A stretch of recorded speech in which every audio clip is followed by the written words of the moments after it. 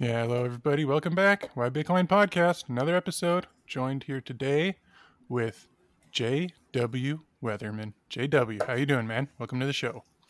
Good. Thanks for having me on. This is going to be fun. I haven't done a podcast in a while, so I guess I take that back. I did one with Rollo and Slappy not that long ago, but it's another small podcast, so probably not a lot of overlapping listenership, even though it's a small community. Right on. Yeah, I know it's funny, right? People say there's too many Bitcoin podcasts, but also it's like, well, you're not listening to all of them because they're fucking everywhere. So I think Yeah, we only need more. Plus, they're a lot of fun to record because Bitcoiners are awesome. So I would never tell somebody not to do it. I think it's fun.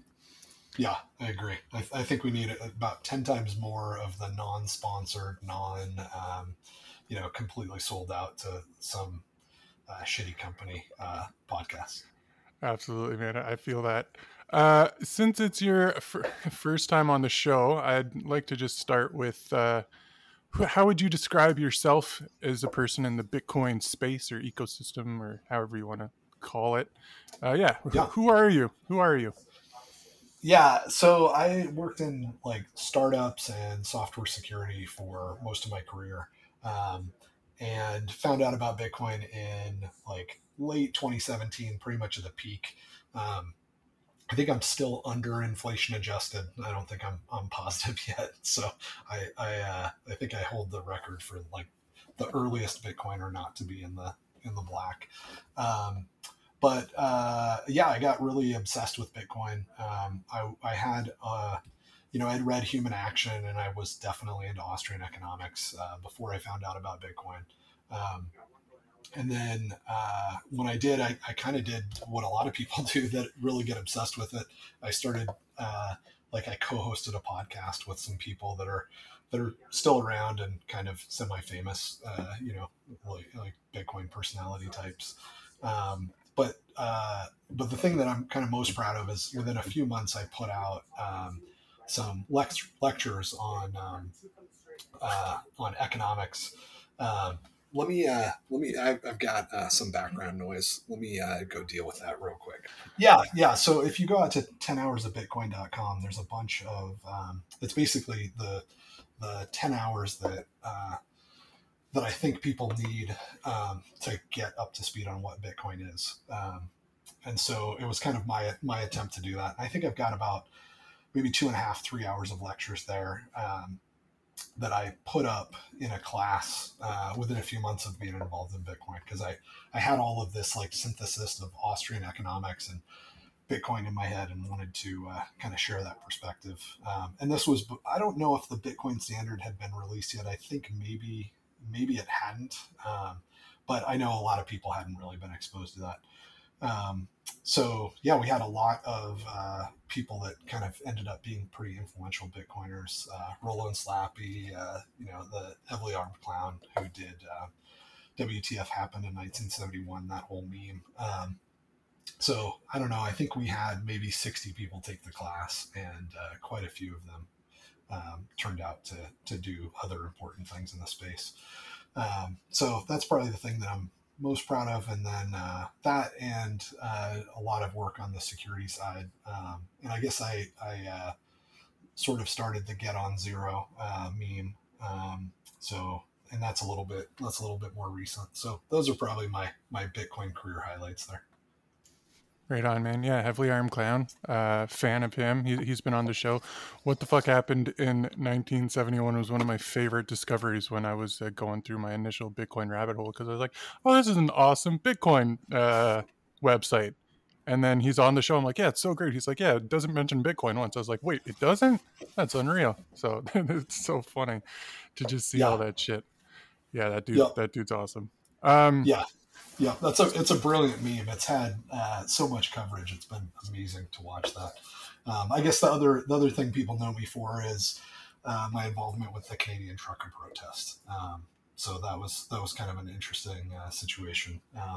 And there's different versions of what happened, but the most accurate is the documentary. It's a short documentary. It's like 20 minutes that Reason TV or Reason Magazine put together. So if you search for like Canadian trucker protest Reason, That's the best source for what all went down there. Are you a Canadian yourself? I am a Canadian, and again, I said you don't have to dox yourself in any way if you don't want to, but I'm just curious. Yeah, no, I'm not Canadian. Yeah, I'm Okay, American. but you I were only part of got the. involved. So yeah, my involvement was basically the short version is I donated. I realized that the people that raised the money and took the donations were planning on basically just keeping the funds for themselves. They started talking about, well, first it was supposed to be distributed to the truckers pretty quickly, and we were like many days into the protest and no funds had been distributed. And then they started talking about, oh, we're going to set up a foundation and we're going to use the funds for this and that. And I had been around long enough to know that that smells like a rug pull. And it's not what anybody donated for. We donated with the expectation the funds were going to be distributed. So I complained on Twitter, and then Nobody Caribou, who was one of the organizers, reached out and said, hey, I'm kind of in this really awkward situation. I don't know how to distribute the funds, but I want to. And so we put together some code that allowed him to, with other people as well. Like I coordinated it, but there were other folks that made this happen also. So as a group, we put together this code that split up about $600,000 is what he had access to, and it's a kind of a nightmare that one guy had access to that much funds in a situation like this. There's so many ways that could have went wrong. So we quickly broke those funds into 100 smaller wallets with about 6,000 each, and then put them in. Had to write some code, so basically it all printed out, right? So all this is like kind of custom on the fly stuff that we did in a panic. But it printed out 100 different paper wallets that you could scan with Blue Wallet on your phone and use that QR code to just import it into your phone. And then all the instructions too. So he went around and just handed out 100 envelopes to all the different truckers that were parked downtown. Basically, if you were in a big truck and you were downtown and you responded to him, he jumped up in your cab and handed you an envelope and explained what it was. And so we got $600,000 distributed of the roughly $900,000 that had been raised in Bitcoin. So about 2/3. And then the next day, the judge issued a court order preventing anybody from doing anything, and then ultimately seized what was left. So 2/3 of the funds, though, did get into the hands of the truckers, which a lot of people don't know. And that whole situation where people don't know what happened is a whole story in and of itself. But yeah, it turned out pretty well all in all. Nice, man. Yeah, I remember hearing about that story. I did see on your Twitter that you're saying that story didn't get out, and maybe it's just because I'm biased. I'm like, that story was everywhere, but then again, I'm like a psycho Bitcoiner that follows every news story, so maybe to me it was everywhere, but maybe it wasn't as big of a story as it should have been. Do you think? Well, no, I think it was a big story. What didn't get out is that the truckers actually got the Bitcoin, right? Yeah, So one of the things that happened is Bitcoin Magazine put out a really negative story about what happened and made it seem like that basically it was a failed project, right? All this money raised and then it didn't get to the truckers, or maybe it got to the truckers, but they were all doxxed, right? So there was a huge, really coordinated, interesting spin, because the whole intention was like Mr. Beast, right? Like, hey, we're going to raise some money and give it to the truckers. And you have to somehow show that you gave money to truckers, right? Or people are gonna, like, people still will say, "Oh, wait a minute, somebody told me you just ran off with the money." I'm like, first of all, I never had the private keys. Ask Nobody Caribou. I never had access to steal if I wanted to. I mean, I probably could have because I was writing code that Caribou couldn't code review, but I didn't. Right? I didn't steal the money. And you can see, like, there were truckers that were on live interviews, at least one of them that I know of that I saw, because there was so much media coverage, and the trucker's sitting in the cab and Caribou jumps up. And so there's video evidence of a guy that was live streaming getting approached by Caribou, and then the whole spiel and being handed an envelope, right? So there's a lot of evidence that I don't have the money. But the point is, there was a lot of really coordinated, what I would call PR, to either make it seem like we had done something terrible to these people's privacy, or that they didn't get the money. So there's a lot of people that think either one or the other happened, when in reality, like every trucker that received the money understood that they were on camera receiving the money, and it was like this big public giveaway, like, Mr. Beast. It wasn't intended to like fund some sort of government overthrow. Otherwise it would have needed to be a whole lot more secret. But also, you can't do that. Nobody Caribou, he's not a super spy, so you can't give this kid $1 million and then not expect him to need to show that he actually distributed it, right? It doesn't make any sense. So a lot of people have one impression or the other. I remember Jordan Peterson was at the Bitcoin conference right after, and said something along the line. He was on a panel, and I think Greg was there. Greg, what's that guy? He sounds like Kermit the Frog. Greg Foss. Yeah, Bitcoin Tina 2.0. So he was there at the conference, and so was Jordan Peterson. And Jordan Peterson said something along the lines of, it's a shame that all of the funds were frozen, and nobody corrected him on the panel. So even just a few days later, it was like the guys at Reason were going, "Whoa, what's happening here? Why does everybody have this really, like this impression that the funds didn't get distributed?" So I think that's kind of an interesting case study, right? You don't have to prevent Bitcoin from working. You just have to convince the majority of people that Bitcoin failed in some circumstance.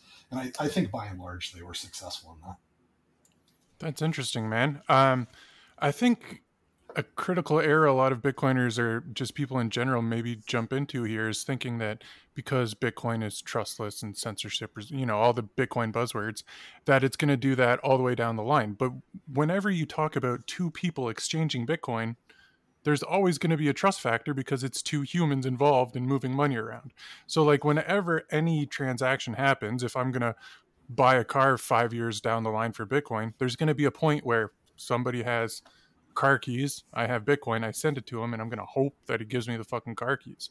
So there's always going to be that trust factor. So knowing that, what do you think people were expecting you guys to do then? And then also, what would you do differently if you were to do it again in the future? I ask because it seemed like the whole thing got thrown together really quickly. Just like a bunch of Bitcoiners on Twitter said, "Hey, let's raise some money for the truckers," and then BTC Sessions Ben, he's been on the show as well. I think he was part of it as well, and it just seemed like it got out of control. Like the amount of sats rolling in were way more than they expected to. And so, like you said, you guys were kind of in a mad dash to figure it all out all at once. Ideally, it would have been organized. So if you could do it again right now, what would you do differently?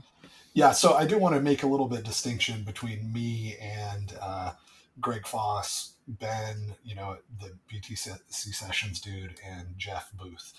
Those were the three guys that really raised the money and created the problem, which was they took a bunch of money in and they had a really terrible security setup. And then they didn't take any steps to distribute the money to the intended recipients. And then they started saying that they were going to keep the funds and use it for some great, nonprofit that they were going to establish. That was those guys. I was one of the donors that got pissed off and then helped the one honest guy in the situation, which in my opinion was Nobody Caribou, take the money that he had access to, which was 2/3 of it, and at least get that distributed before and the other third could have potentially been distributed, but there were other clowns involved. I don't know which of those three guys would have had to sign a transaction. So it was a hot mess and managed very badly. And that's why I complained and then ended up helping out. And the other thing I'd say is that from the very beginning, when I was just complaining, I wasn't really wanting to help. I wanted to complain until other people complained maybe, and then they actually got off their butt and distributed the funds. I didn't want I didn't want the money not to get to the truckers, but I didn't plan on investing anything more than just a little bit of complaining on Twitter initially. But then it turned out Nobody Caribou was actually a really, really good guy, and DM'd me and basically said, "Hey, I'm in this really terrible situation, and I need help." And so that's when I got involved to help. Um, but I don't. I still very much question the motives of those guys. I don't think that. I can tell you the facts. The facts are they raised a bunch of money from good intentioned people, and then they publicly announced that they weren't going to distribute the funds to truckers before I said anything. So I wouldn't trust those guys with $15 at this point. What would I do differently? Basically, there's a couple things. One is if you raise money publicly and then you take it, basically you take custody of it, then you have to have the expectation that you're going to distribute it publicly, or people are going to have to just trust you a whole lot, and you're going to have to be okay with some people thinking that you still have the money. And a young guy like Nobody Caribou, he was not okay with people thinking that he still had the $1 million. He wanted everybody to know that the funds were no longer in his possession and they were distributed, because another problem that creates is the security situation, right? If you don't do a proper multi-sig and you have 7 figures of money, it becomes a real physical security threat, to people that do have access to it. They can steal it, for one, and so there's probably a real temptation to do that. But they can never really prove that they didn't steal it if any of the other people steal it. So, Caribou was in a super awkward spot because not only could he run off with the money, he knew there were other people that could run off with the money that he didn't really know very well. And then he would not be able to prove that he didn't do it. Right. So, obviously you just need to use your head a little bit. If it was like a 5 of 7 multi-sig and there were 7 well-known people and they each had a key, and they, then it would have been fine. But a better solution, and this is what I suggested right after, is basically go around and get all, if I was to say, hey, there's another protest, I'm not getting involved at all because that was a nightmare. But if somebody asked me, I think there is a Google Doc up somewhere that basically says, look, go around and help all the truckers get QR codes taped to the side of their truck, and then just film the scene with the truckers, maybe help people get t-shirts that are down there that are protesting with QR codes, so that as a potential, a donor, I can just watch on YouTube and go, oh, okay, there's a truck there. It's parked there. It's got this QR code. And then I can scan it from the video and send them a few bucks in Bitcoin. And then there is no, trusted third party with this, big pile of money just asking somebody to murder you for it. Yeah, man. I think the Bitcoin kind of fixes this, right? You just take more and more people out. The more Bitcoiners are out there. If any of the truckers were Bitcoiners, then they could have just done that. It would have solved the problem. Here's a code. Send me sats if you want to help me out. Right. That's definitely the way to do it. I completely agree. Interesting. Yeah. Yeah. I think you walk up and you say, hey, I'll give you $50 right now. I'll be the first person that gives you some money. Let me walk you through the process of putting a QR code on your truck so you can take other donations too. Right.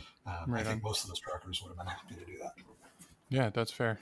That's an interesting story, man. You could probably make a whole there should be a lot more documentation and stories about what happened with that thing, because I think it's going to be probably, in a couple of halvings from now, that'll be one of the stories that comes up when, Bitcoin's early days and how it helped a couple guys. It'll be one of those stories that Bitcoin historians will look at, I hope anyways, because it was good and bad things happen there. Okay, let's move on before we keep ranting about the truckers.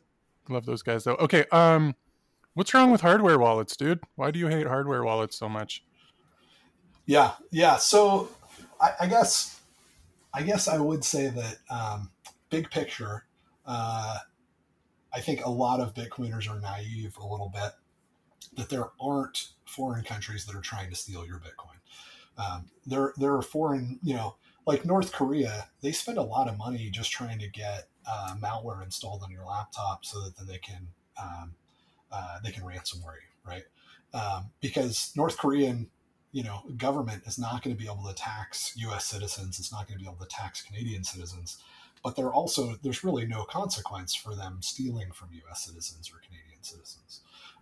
And you have whole agencies with billions and billions of dollars that are tasked with these sort of things, right? Maybe the U.S. does it, maybe they don't, but they certainly do other stuff where they want to gather intelligence and knowledge on a global scale, right?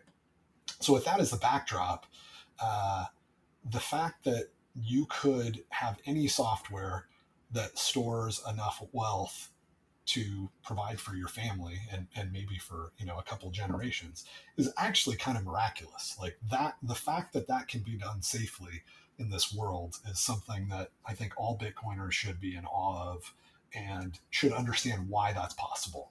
And the reason that that's possible is the magic of open source software.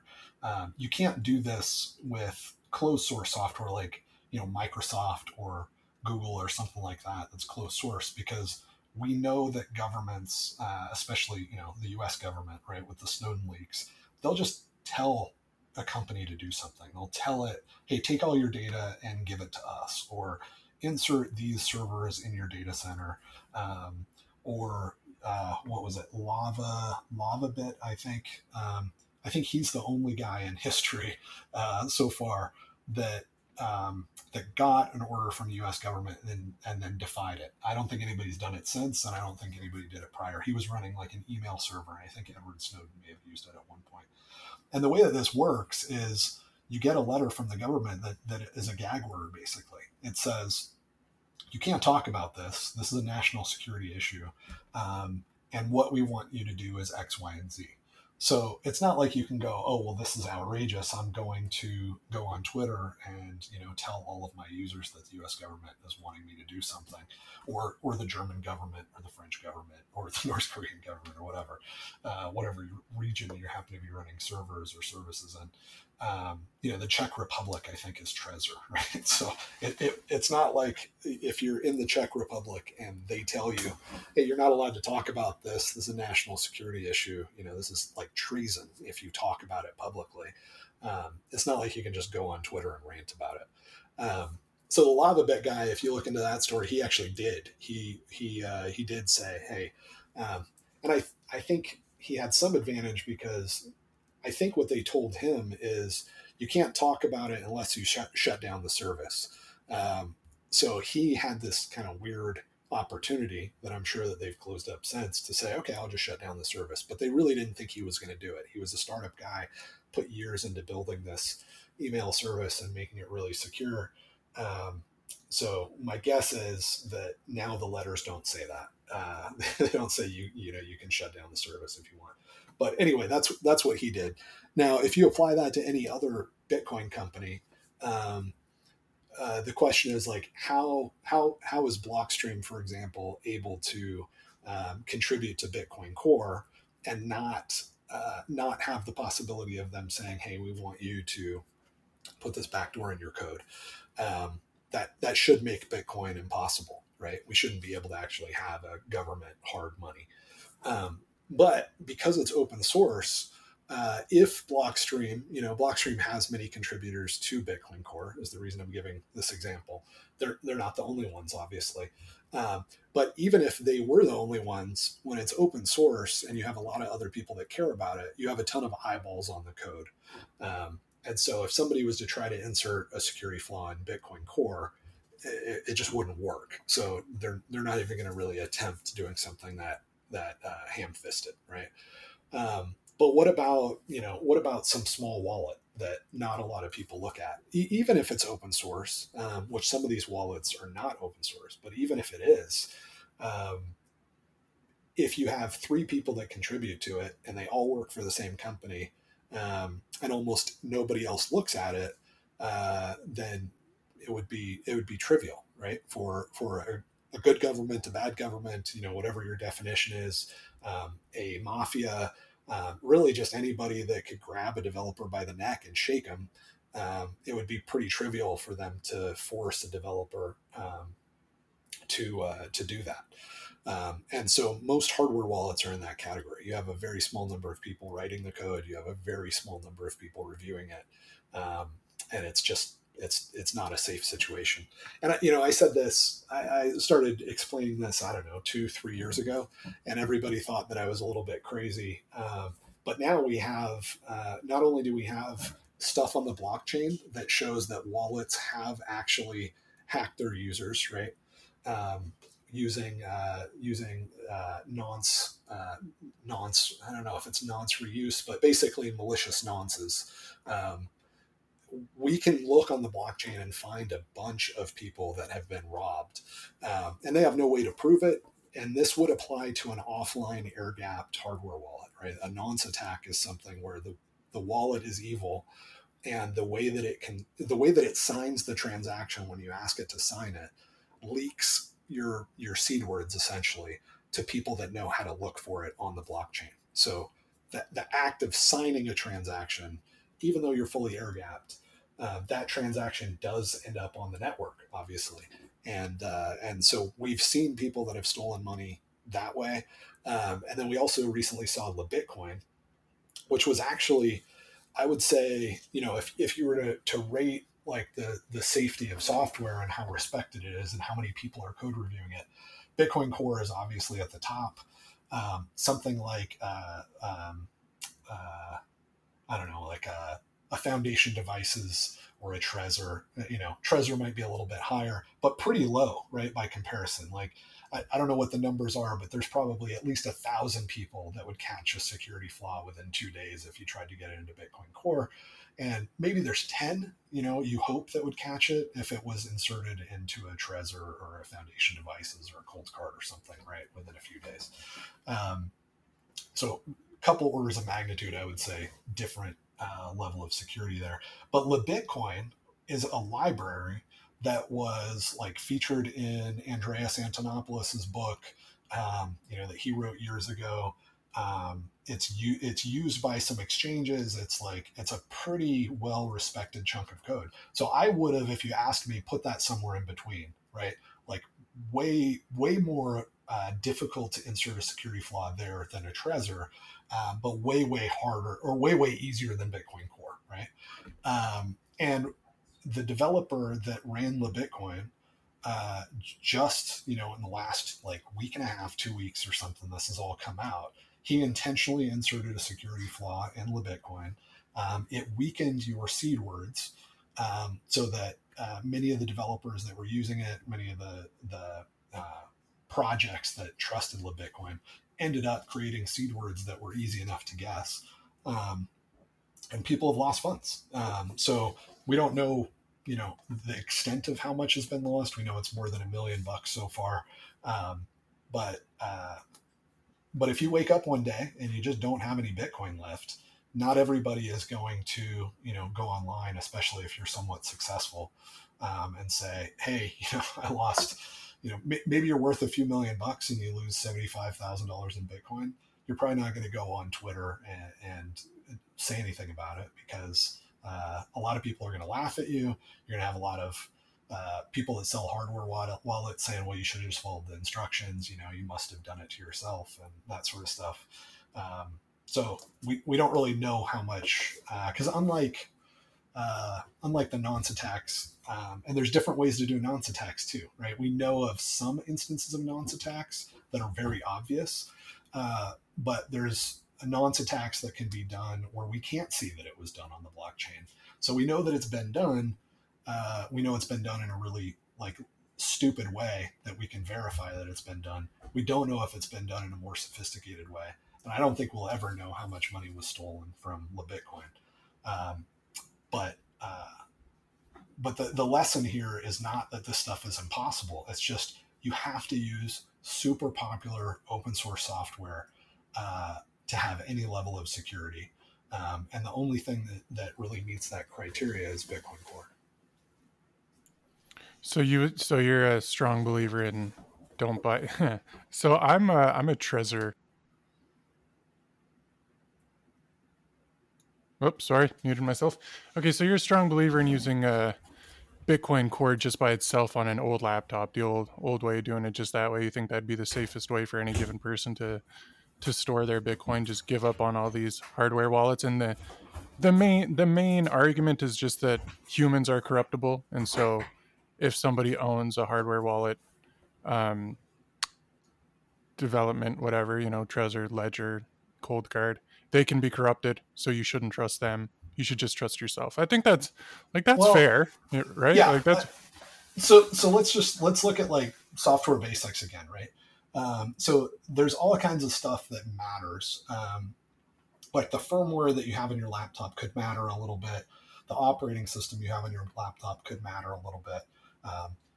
But the thing that matters the most is the software that generates your seeds and signs your transactions, right?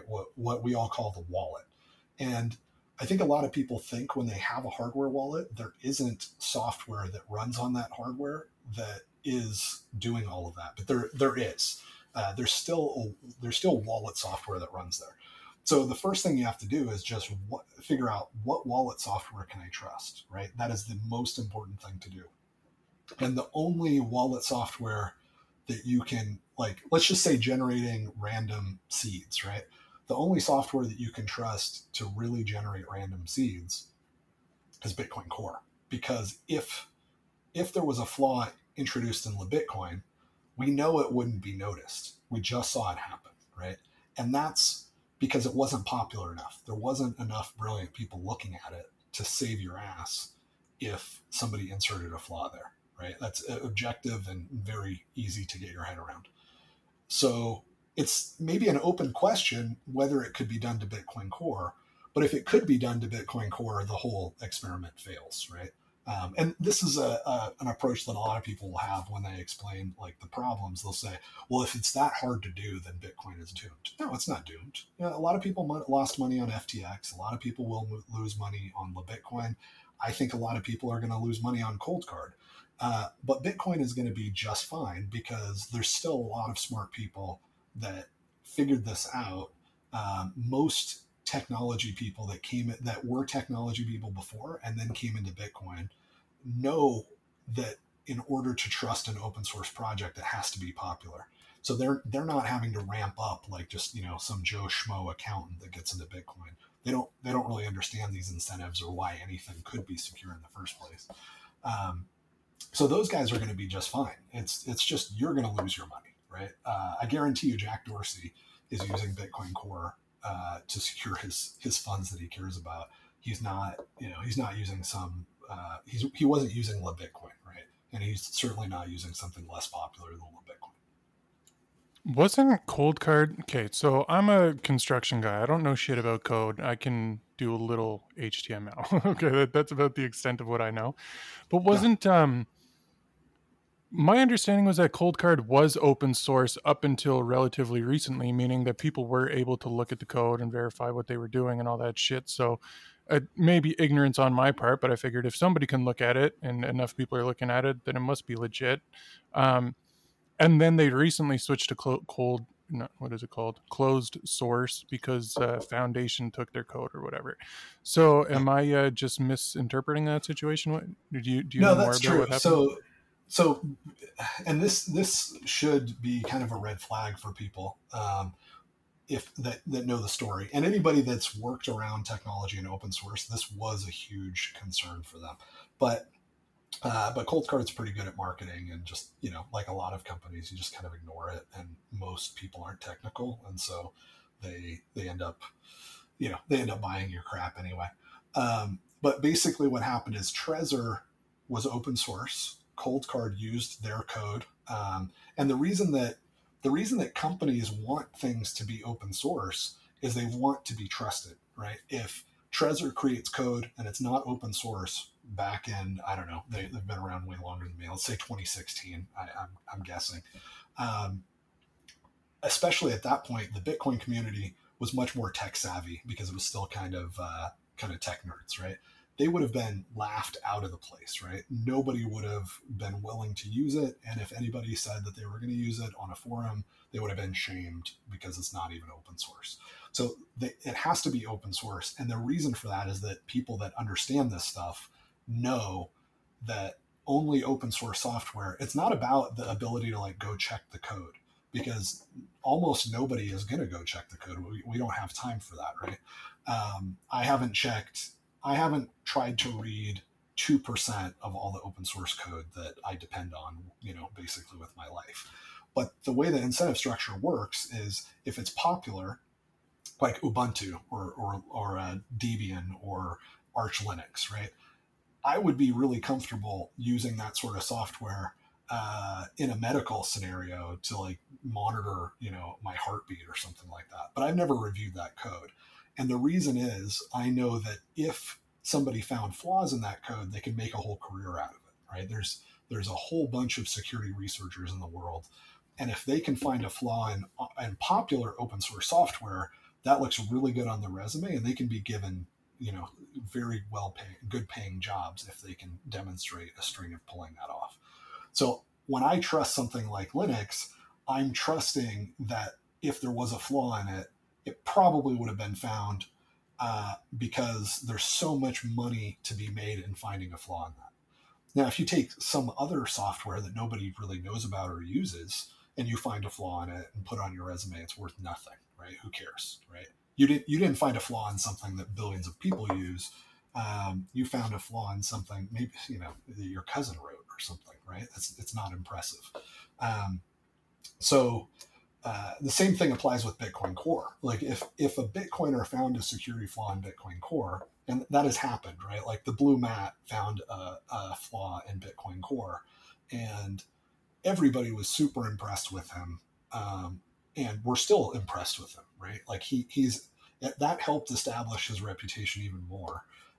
Even though he had been a Bitcoin developer, that's very impressive, right? There's going to be a few dozen people that ever exist that find an important security flaw in Bitcoin Core. But if you find a flaw in foundation devices, I mean, I would be surprised if I couldn't find a flaw of some kind in foundation devices or Trezor or something like that, if I put a bunch of effort into it.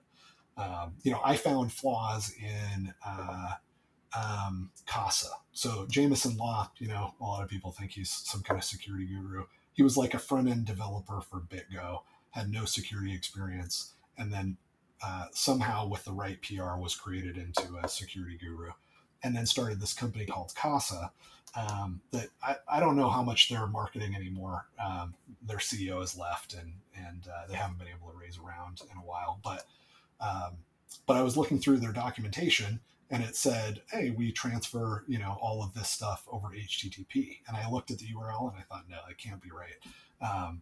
And then I started making fun of them on Twitter, thinking that it was going to be a documentation bug. And instead of them saying, oh yeah, it's actually encrypted, they came back with, oh, there's no reason not to send your seed words unencrypted over your local network, because all local networks are secure enough. And you can go back and, if you search for, when was this? I don't know. It's in my Twitter history. It's probably around 2020. But I'm not famous for that. Like, not the Bitcoin Core developers weren't like, wow, JW found something really amazing, even though, Casa was a pretty popular company at the time. It's not impressive because they're a bunch of asshats, right? And so just because normal people trusted them doesn't mean that, it's a sort of career-making finding. But if I found something in Bitcoin Core, then I'd be awesome. That's crazy, man. Yeah, you seem a lot like me in the way you look at the Bitcoin space. Like, there's so many products, so much shit, and when I go around, like, I very rarely go around orange pilling people now, but like, I have one friend that I'm talking to about Bitcoin, and so obviously hardware wallets come up. He's like, well, which one should I get? What's a good one? Why do I need it? And I'm like, I don't know if you do need it. Like, I'm still trying to come to terms with that myself. Like, I bought mine when I was a Bitcoiner for like 3 weeks. I'm like, ooh, hardware wallet, this is cool. I want a little gadget. This is awesome. But the more you think about it, the more it's like, there's so many other ways to do it. And yeah, like, it either works or it doesn't work. You just there's so many different ways to make Bitcoin work for you. And you just want to do it the most secure, safe, and the right way, the best way possible. So it's good to let people know that there's other options than just buying every other gadget that's on the shelf, because people are like, even just people that go to work in Bitcoin is kind of strange to me, because that was the other thing I realized pretty quick. It's like, oh man, I fucking love Bitcoin. Don't get me wrong. I could talk about it all day, but going to get a job in Bitcoin, it's like, what are the jobs? Making toys and stuff like CoinKite does. And, the block clock is cool. I want one of those eventually just because I think it's neat. But then what are the other jobs? Like exchanges and brokerages. That's about it, right? Yep. And like even those are going to be, I came to realize pretty soon, those are going to be obsolete within what? A few halvings maybe, depending on how humanity fares in the next little while here, because you won't need them anymore. So it's Yeah. really weird. It's really weird getting into the Bitcoin space and just seeing all the different ways people are trying to make money and trying to discern what's legit and what isn't. So it's nice to have somebody that's just also being critical of all these people. I think that's important. um I don't know if I Yeah, did yeah. have. I mean, just to add some more color to that, if you look up like Project Mockingbird, and I can't remember the other one, but basically the CIA has spent a lot of money investing in tech companies, right?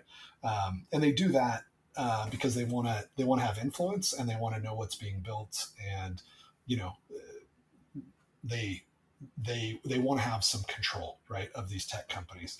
And one of the cheapest ways to do that is just take, you don't have to take $1 trillion. You can take 500 billion or 5 billion and just sprinkle it around to every startup that looks somewhat interesting in Silicon Valley, right?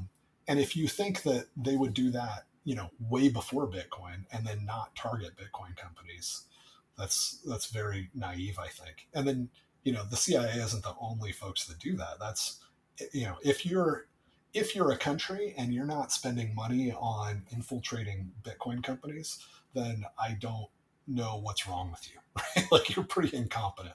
So you start layering on this stuff. I mean, at this point, I assume that most podcasts and most companies in the Bitcoin space are, very compromised. But it brings us back to like the magic of open source, right? In spite of all of that, we can still have stuff that really works and can keep them out.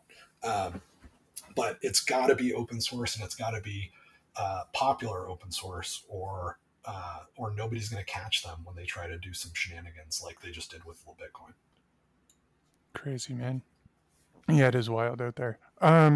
How do you feel about Blue Wallet? You brought up Blue Wallet. Blue Wallet is one of my favorite wallets. But the problem I have is I don't know who to fucking reach out to talk about Blue Wallet. I don't know who created it. It's like when you talk about Cold Card, you can find NVK really quick. When you talk about River, I've talked to Alex Lee. All these people are accessible. I don't know who made Blue Wallet. I don't know how it works.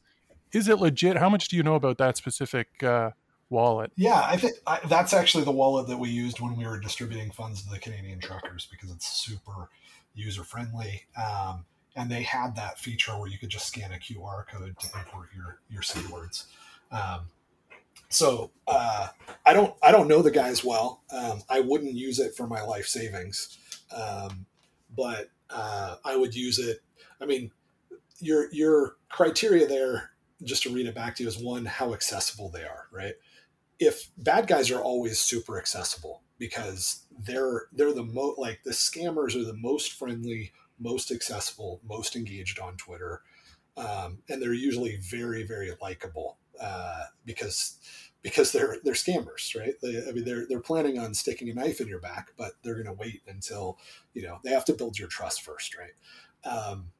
And if you look at something like I don't know, Async actually is maybe a good example. These guys are building Lightning software. They're writing it in Scala, which is a very challenging programming language, but results in, really, it's kind of like, maybe you guys have heard about people moving to Rust. It's sort of like that. And I don't know who those guys are. I don't think I've ever heard them on a podcast, but they're some of the best, like, most trustworthy people around. And I think I trust them more because I don't know who they are, right? Because nerds that are just Oh, I it lost you. looks like I You've cut out. knowing the kind of people that contribute to open source. Like, these are they're usually introverts, and this is mostly like altruistic, self-sacrificing volunteer work. That's where all of the good open source code comes from. It very rarely comes from companies. You look at Linux.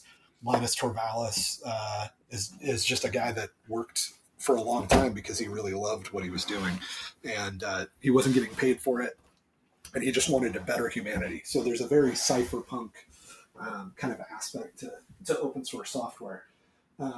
And so when I see people that are, super accessible, it doesn't make me trust them more. I expect them to be, scammers if they're super accessible. So we kind of have an opposite heuristic there for what's trustworthy. But again, I wouldn't use the async code to store my life savings either. And I wouldn't use the Blue Wallet code to store my life savings. They're both open source, so that checks a big box for me. They seem competent, like the features that they ship seem pretty legit. I kind of think that the Blue Wallet guys are planning on using Greenlight. So I think they planned on, they had like a very custodial Lightning experience. They didn't rug pull anybody, so that's pretty good. And then I think they're planning on using, they like shut it down from what I remember so that they can move to Greenlight. So I've seen them make some technical decisions and have some opportunities to steal and not take those opportunities. But yeah, you still really need it to be very open source. Like I don't know, you need it to be very popular. I don't know how many people would notice if Blue Wallet inserted a security flaw to steal funds. I don't know how long it would take for people to notice, if it would be like LibBitcoin.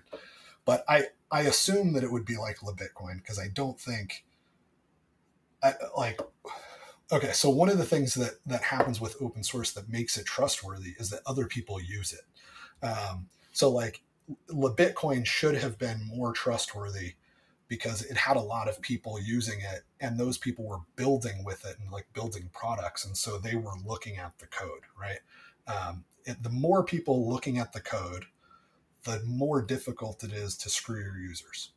Pretty straightforward. And the more people that use your code, the more people are going to look at it.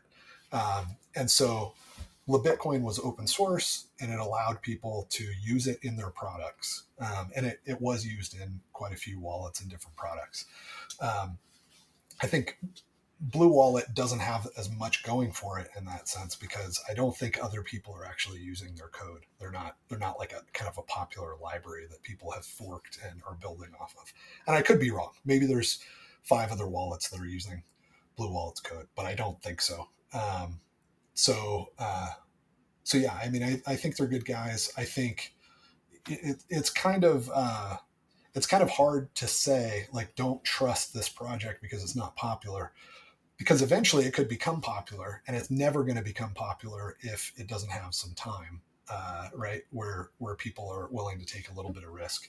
So I like using stuff that's not super popular yet to support it, but I want people to know what they're getting into. I want people to know, hey, this is appropriate for $3,000, right? Maybe, but it's not appropriate, for your life savings. Fair. Yeah, that makes a lot of sense. So you are a big proponent of the multi-sig feature of Bitcoin. Is that correct? You think Yes. Can you give me some pros and cons? Because I still haven't. I shouldn't say exactly what my setup is. I have a fucking 93 of 97 multi-sig setup, and I love it. Right? No, Right. For people that haven't dived into that aspect of Bitcoin yet, do you think it's going to get easier to use, maybe not easier, maybe more user friendly? And do you think it's essential that people are looking into that? Yes. I think that in 100 years, it will be super simple to use multi-sig, that people will open up their laptop, maybe they'll plug in 5 USB devices, and they'll walk away with a 3 of 5 multi-sig, and they'll go put one in a safety deposit box and one in their backyard, and tape one in their attic or something like that, right? And then they'll be totally fine. I think that is the future. It's inevitable. Also, I know of a bunch of people that are working on that. Actually, Heavily Armed Clown is one of them. He spent the last year and a half doing nothing but trying to make some version of that a reality. Ben Westgate works really hard to do that. He's got something called Bales, which is like Bitcoin Core on Tails, which is a great concept. And he's put some time into that over the last couple of years. Andrew Polstra is building something called Codex 32, I think. And that is basically like paper computers, which are very cool. It's a little bit time consuming, I think. I haven't actually gone through the process, but it's a really cool concept where you don't even use electronic computers and you create a multi-sig using Shamir secret sharing. So it's not exactly Bitcoin multi-sig, but it's close enough for a layman to say it's a multi-sig, I think. So there are some legitimate efforts to do that. I think even there's some other efforts too, like it's not Seed Signer. Seed Signer is kind of I have mixed feelings about those guys, but I they thought are those doing guys some were stuff all. right. I thought those guys were all open source and excited, and like you make their products with just shit you buy off the shelf. You don't like them either? So I definitely like the idea of they're correct that you need to be able to install the software yourself. And I think they have the potential to be popular at some point. So I would throw them in there with like Blue Wallet, right? They're not popular yet. Cool concept. I do think that they could get a security flaw inserted in there and nobody would notice until a lot of people lost money. But that applies to everything except for Bitcoin Core, really.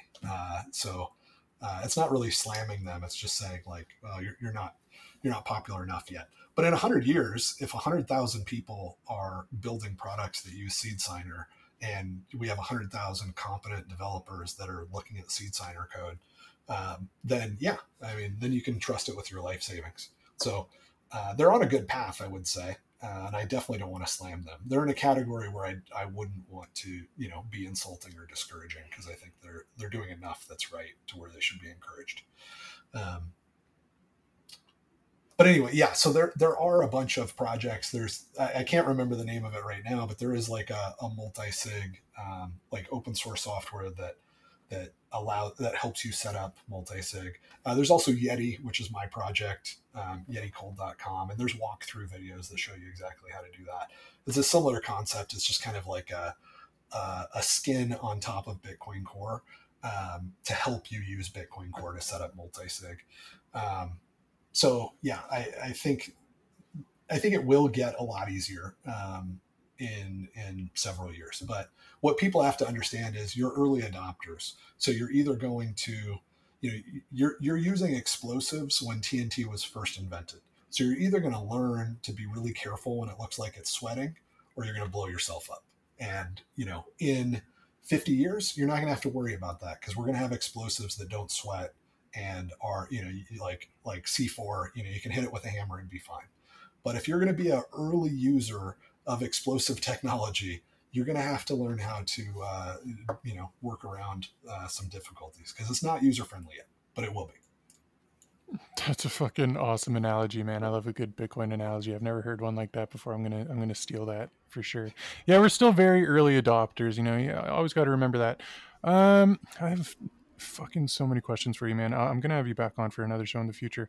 I kind of want to ask just a more philosophical question because you're kind of a cynical dude. Coming into Bitcoin, well, before I found Bitcoin, I was very nihilistic, very depressed, very down, very thinking the world is just shit and everything. And then you find Bitcoin, and you're like, oh, the money was broken. Everything sucked because the money was broken. And now the money is fixed. This is good. Maybe humanity will be off on a better path. And I'm recently starting to re-blackpill myself. And this is why. It's like, dude, you fucking talk to shitcoiners and Satoshi solved the money problem, more or less, right? And so it's like we have good money now. And yet the majority of people, from what I see, are trying to re-break it and or just completely disregarding the solution to a problem.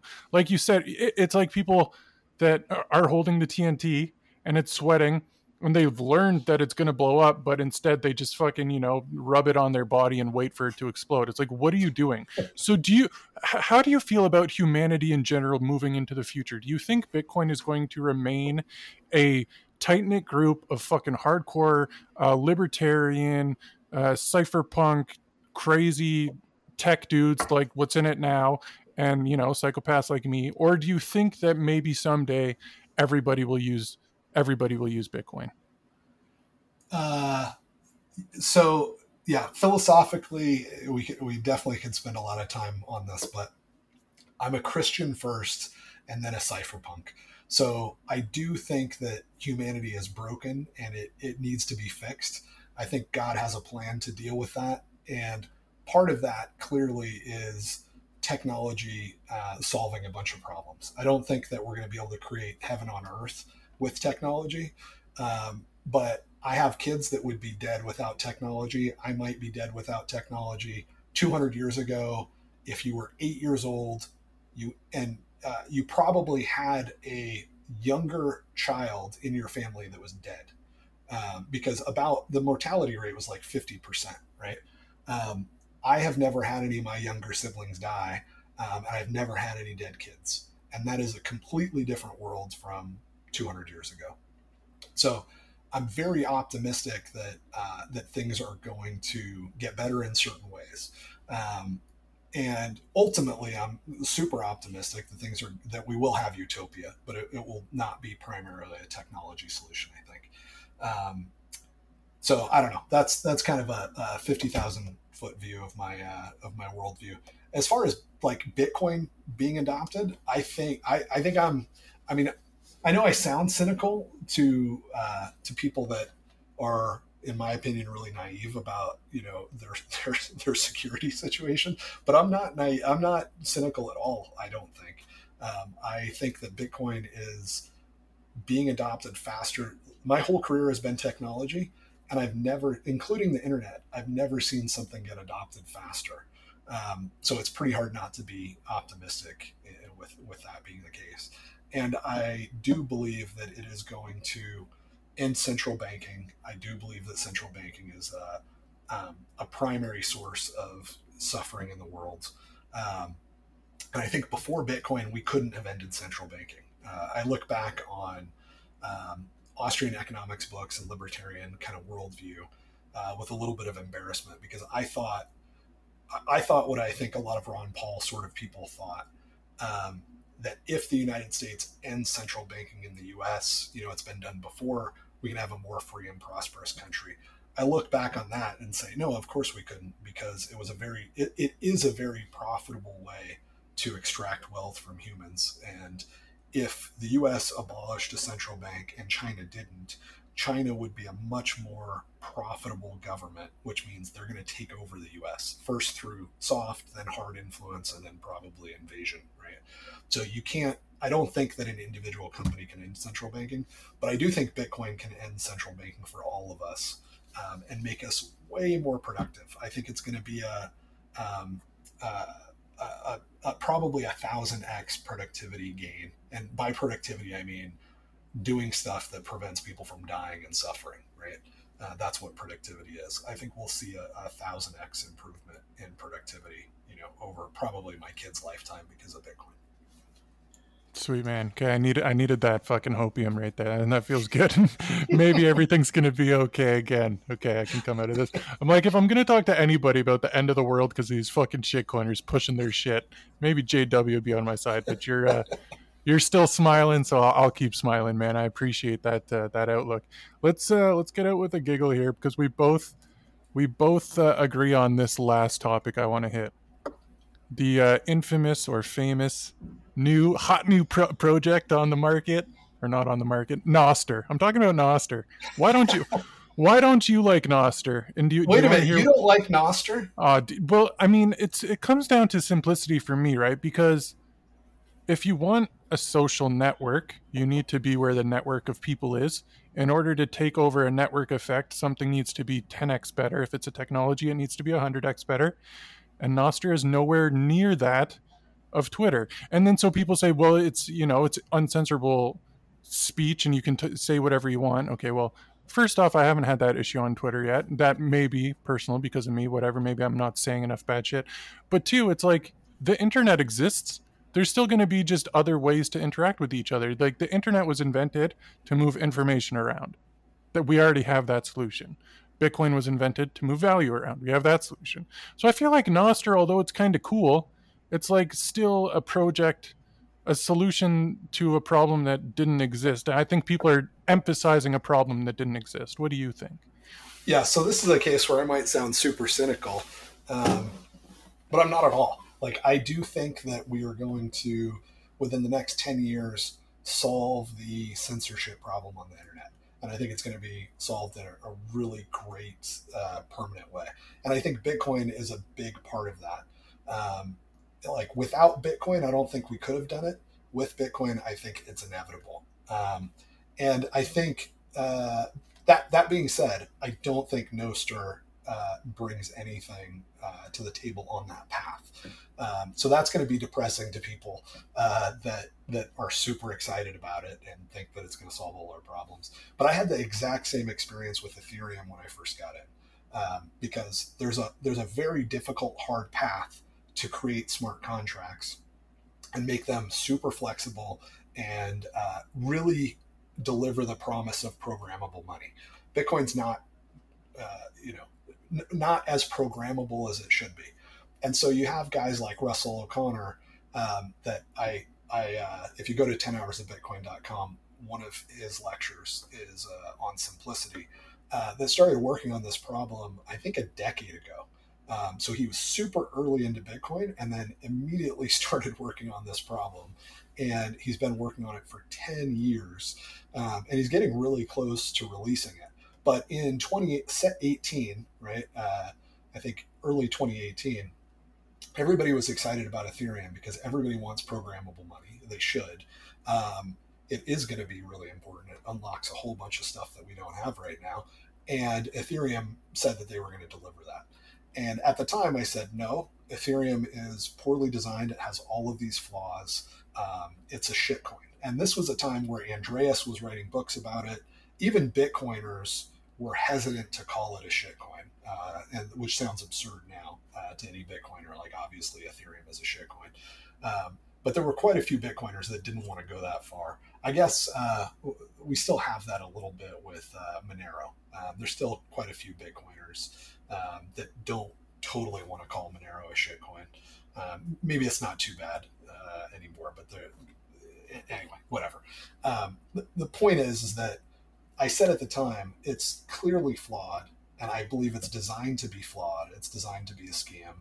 And maybe it's also designed to take a bunch of the wind out of our sails, so that we put a ton of energy into building on a foundation of sand, right? Like we put a bunch of energy into vaporware instead of encouraging Russell and being excited about what he's going to deliver and throwing all the resources possible at him, right? He should have had a team of 20 people, and this genius is just grinding away on his own, essentially.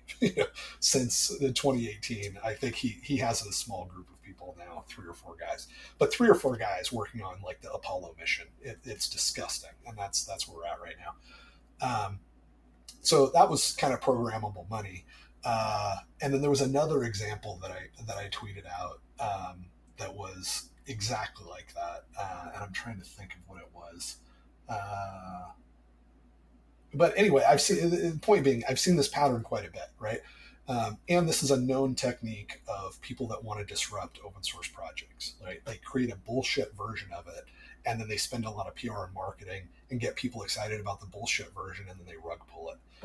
Microsoft had this policy where if there was an open source project that competed with their product, we're not even talking about like tinfoil hat government conspiracy stuff. You can look this up. They had a policy that was adopt, extend, kill. I think it was some version along those lines. And what they would do is they would get excited about an open source project. Then they would extend it. So they would make it do all kinds of stuff and overpromise, and then underdeliver. And then they would pull out of it and say, oh, this is impossible. It's not working. And there's memos that explain exactly this whole process, right? That you can get your hands on because of the discovery when they were involved in lawsuits. So that's basically what I think Ethereum was. I think that's the same thing with Nostr. I think the decentralized identity stuff, and what Jack Dorsey was calling Web 5 is really interesting and really well designed. It takes advantage of stuff that Microsoft developed over the last few years on Bitcoin that nobody really knows about. It gives you all the features that you would want in a truly censorship resistant social media platform. And just as that was starting to pick up steam, Nostr comes out and doesn't solve anything. It's just like Ethereum, I promise you, it solves no technical problem. I said this about Ethereum. What problem does it solve? Smart contracts. Well, in order to have smart contracts, you have to have censorship resistant money. And Ethereum proved it wasn't censorship resistant. Therefore, it doesn't provide smart contracts. It wasn't complicated back then. It's not complicated now. Nostr, oh, what does it provide? Oh, it provides censorship resistant communication. No, it doesn't, because you don't even have censorship resistant identity. You can get censorship resistant identity using Bitcoin and the Web 5 stuff that they were, I think they're still making progress on it. I haven't watched it that closely. But Nostr explicitly rejected that, right? These guys said, no, we absolutely will not use that technology. They gave no reason for it other than, oh, it's too complicated. It's not complicated. Anybody can learn how it works, and anybody can actually use it within probably 30 minutes. And that's another pattern I think you'll notice with the bad guys, right? The bad guys are always telling you can't do something. Oh, it's too hard. Just use the easy thing, right? It's like, no, it's not hard. You can spend 30 minutes and you can learn how to install Windows, and then you can install Bitcoin Core. You can run a wallet that every Bitcoin Core developer knows is trustworthy. Windows wouldn't be my first choice, but you can do that. Like, your grandma has probably gotten annoyed that her computer was slow and reinstalled Windows. And you're hanging out with these people on Spaces that have convinced you as a 25-year-old man that you can't install Windows and then install Bitcoin Core.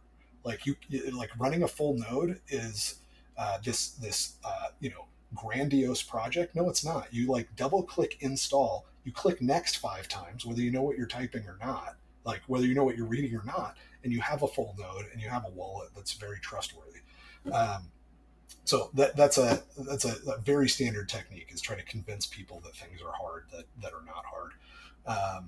But yeah, it's the Ethereum of social media, and it's not. I think Jack Dorsey hopes that it will evolve into something that's not stupid, and he's trying to take advantage of all this excitement around it, which may be a good strategy. So maybe I should just be doing that too, instead of complaining about it. But I'm telling you, as it sits right now, it solves no problem. The Ethereum of social media is the funniest fucking thing I've ever heard in my life. I'm absolutely stealing that, and I'm going to post it all over Twitter whenever I see somebody say something about Nostr. Oh, you're talking about the Ethereum of social media. Yeah, that's a great shit. That is fucking awesome, dude. Really appreciate your time tonight. If there's anything we didn't touch on that you wanted to talk about real quick, let it out. Let people know where to follow you if you want to give your handle out and anything else, man. I think I am. Let me see what my handle is. It's been a while since I've had to do this. JWWeatherman _ on Twitter. Lots of unpopular takes, lots of things that seem cynical, but really aren't. It's not hard. You can do it. You can run a full node. You can run Bitcoin Core. Multi-sig is not hard. You just, waste a Saturday playing with software that confuses you, instead of wasting a Saturday, listening to people that are paid to trick you into buy their crap product. Right on, man. Appreciate you. Thanks again for coming on. Thanks everybody for listening. Go follow JWWeatherman _ Good shit. Always nice to hear your perspective. Always nice to have the other side of the story, man. So again, appreciate your time, listeners. Thanks for listening. I'm gonna start pumping episodes out weekly again, because it's a lot of fun and there's a lot of people out there to talk to. What else? Buy as much Bitcoin as you can before the end of the world. All right. See you next week. Bye.